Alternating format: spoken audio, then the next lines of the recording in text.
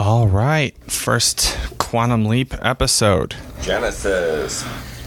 I am Chuck Taylor. I am Toby Taylor. And I just want to say that I have been a fan of Quantum Leap since I was a kid. I remember watching it every week. It was something that I looked forward to when I was at school. And, thinking that, tonight's my favorite night because I get to watch Sam and Al. Quantum Leap has always been something that, I think appeals to so many people. Just because who doesn't ever think about wanting to go back and change something that they've done or a moment in history that you wish that you could change, like the JFK assassination. Hold on.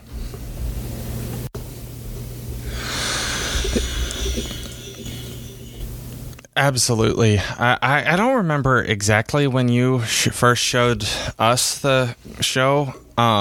It's just always kind of been in our lives.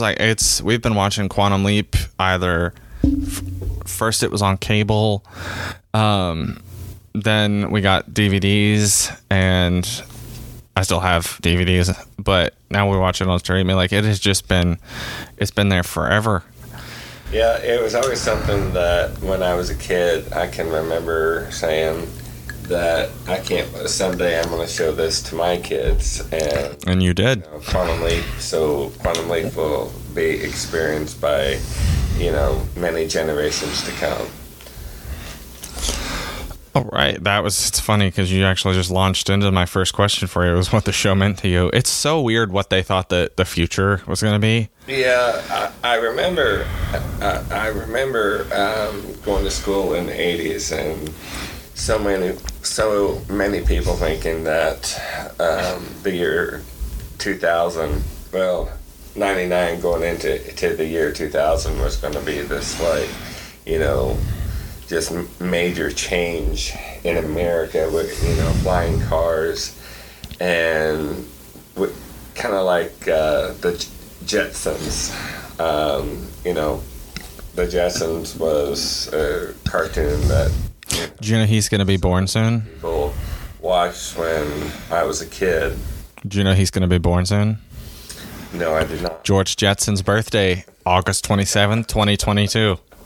That's funny. But yeah, and it's so weird because you would have been what, 12 in 89? Yes, I believe that. So kids your age had experienced a decade and how much changed then.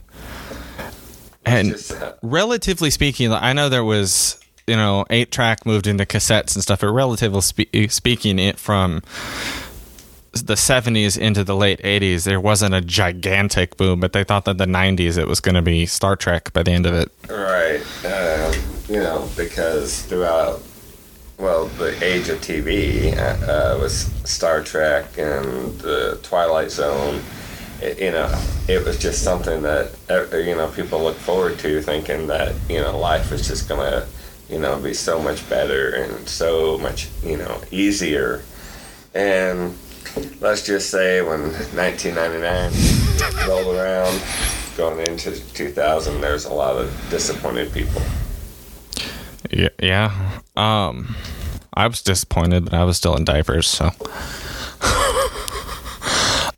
So what did you? What are your thoughts? Rewatching the first episode. Genesis. The show was really remarkable and kind of I believe ahead of its time as far as the roles that women play, minorities, African Americans. It was really special. Being a Korean American kid, I had been raised with a lot of derogatory comments, being called a chink or gook, and seeing a white person treat minorities as an equal was just amazing to me. It was amazing to watch.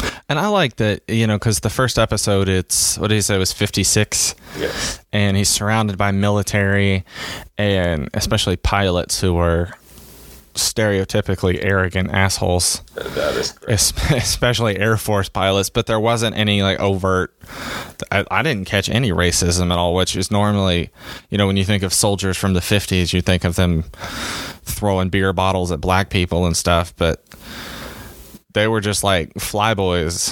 Well, let's just say, what a way to start the episode. You get to wake up with a beautiful blonde in your bed. You get a shock that, she's pregnant. I love that when he's like, I do not remember this woman, but she is so pregnant. But I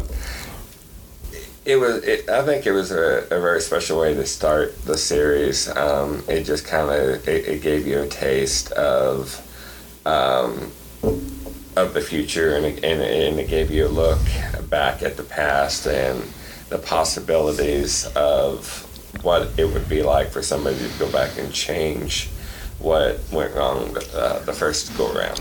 And I love it's weird because apparently Tom was just an asshole, because he has this reputation throughout the episode of always trying to convince people he's crazy, like he's Corporal Klinger or something. Yeah. A lot of people in the military can be very arrogant and cocky, and I guess to a point you need them to be, right, because they face a pressure that civilians really don't understand. But note to listeners, he is military. He's not shitting on him or anything. He's coming from experience and a place of honesty. I don't believe that he treated Peg with the utmost respect. Which is why she was so shocked at all of the changes that Sam brought to Tom when they're dancing. And she said, you never dance with me. You just, sit me in the corner while you drink and talk about planes. Yeah. It was really neat. And, I think it was a way to start the show with, you could put yourself in his place. What would I do if I woke up in another time and in a new body, a new life? How would I react in a situation like this? What would I do if the incredibly badass, Dean Stockwell was appearing everywhere? It's like nobody else can see him, but I would immediately jump to, I'm crazy. I think most of us would. We need to have the man with the butterfly nets come and get us. Which they were still using the nets in the 50s. But, Sam, I've got to say, I believe that, what the hell's his name? Scott Bakula. Sorry for the pause there, folks. Scott Bakula is probably one of the most amazing actors, very versatile. Absolutely. And, he could throw himself into any situation and you believed it. Physically, most every man has the ability to put on a dress. Not every actor can make you believe that, he's behaving like a woman. That is true. That is very, very true. He was definitely not a one-trick pony.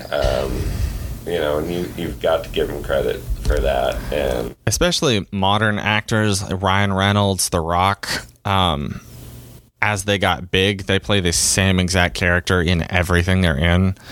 But even across different shows, like Archer from Scott Bakula's Star Trek is nothing like Sam. And I forget what his name is in NCIS New Orleans. I don't remember his name, but that character, totally different. Like, he had range in the show and across his career, and he's just amazing. Well, and I got to give a shout out to the late Dean Stockwell. He too was just a very versatile actor, and he just threw himself into the part of being Al. I never wanted to be Sam as a kid. I always wanted to be Al.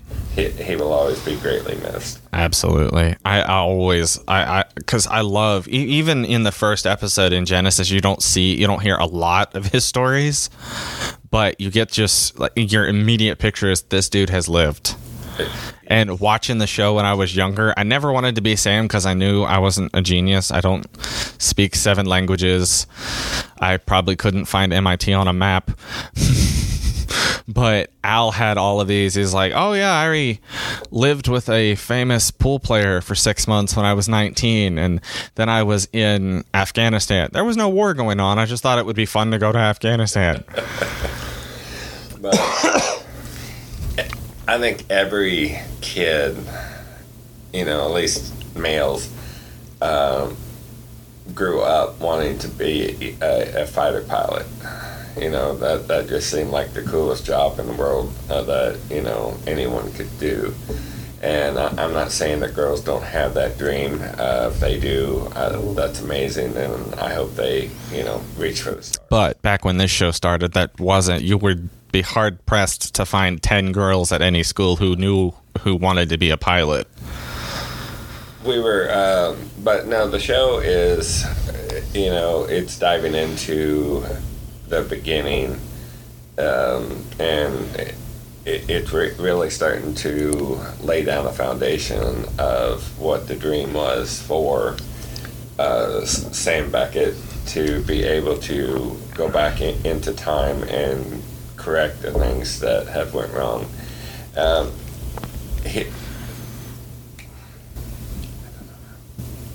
lost my train of thought. That's cool. You should have heard the podcast I recorded last night. It was an hour and 10 minutes of me losing my train of thought over and over again. Anybody listens to that one, I just want to apologize ahead of time. But, can you imagine being Sam and, flying or going to the base and thinking, what in the world am I going to do? Somebody gives you a hat and shoves you in a spy plane.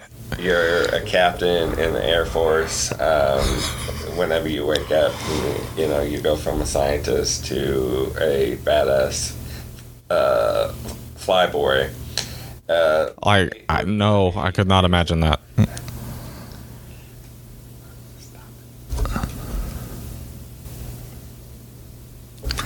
But yeah, I wasn't even born until 97, so the show's all supposed to take place, or it's supposed to start 2 years after I was born.